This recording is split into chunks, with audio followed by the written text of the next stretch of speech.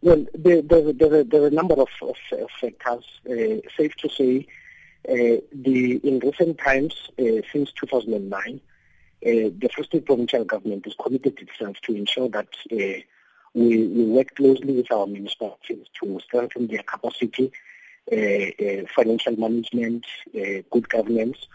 And in recent times, at the 25th of September, the provincial governance and administration cluster said to look into the improvements that are being made in the different municipalities of the Free State to ensure that, one, we come on board as quickly as possible to a status of good governance, clean audits, adherence to the obligations that the municipalities of the Free State have, particularly to the issue of the debt that is owed to Eskom.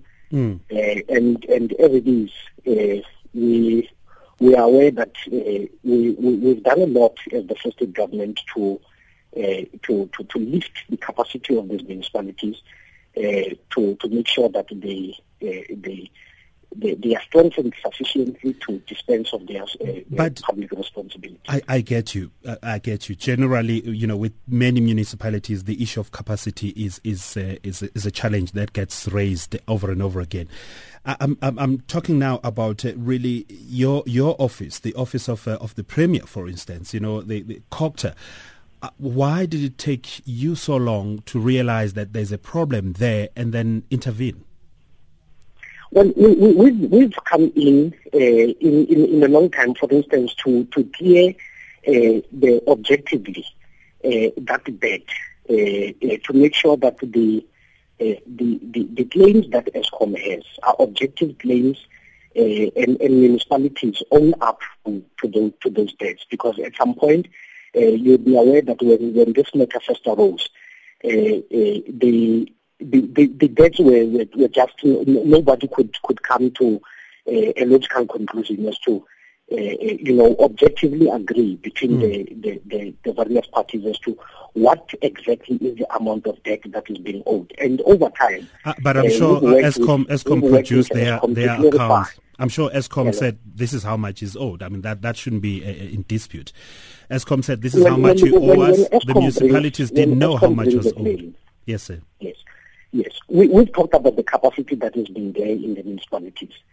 And on our part, we could not, as a responsible government, we could not just say when a bill is brought by Eskom, just agree to that bill. We had to make sure that the municipality owns up to what Eskom claims as the bills that were being brought forward. Okay. And to a certain extent, we've worked very well with Eskom, with our provincial treasury working there.